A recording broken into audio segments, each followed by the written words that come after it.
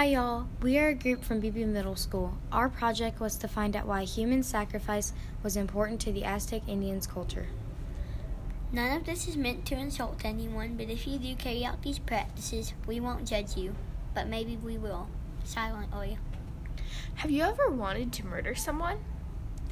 If so, you probably have a reason. Let's delve deeper into Aztec history to find out why they chose to make human sacrifice.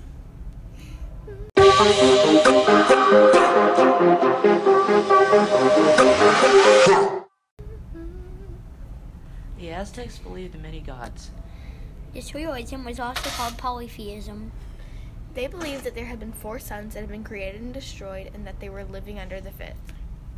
One of the gods, partially the sun, horn, and sacrifice god, was said to battle the god of darkness at night. Each morning, the god had to find enough of his strength to make the sun rise again.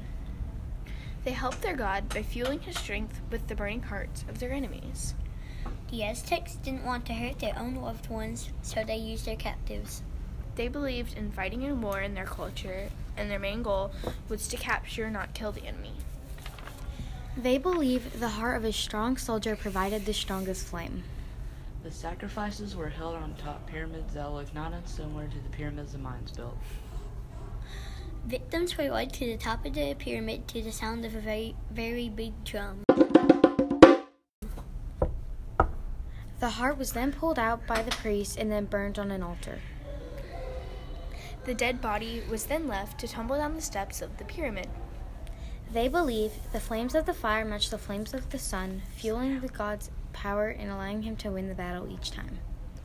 They repeated this practice daily because they thought that if they didn't, the world would end in earthquakes and hunger.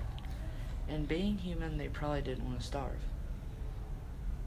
Wait, so they ripped their hearts out while the person was still alive? Yeah, actually, they wanted them to feel the pain for it to be official. In the end, we have learned that the Aztecs were kind of cruel. Very cruel. And that religion ruled their life and a majority of their decisions. Does anyone have any questions? If so, please raise your hand at this time. Don't answer Ella's. No? Okay then. I'm sure you learned a lot. Thank you guys for listening. Bye y'all. Oh, thank you. Oh, thank you.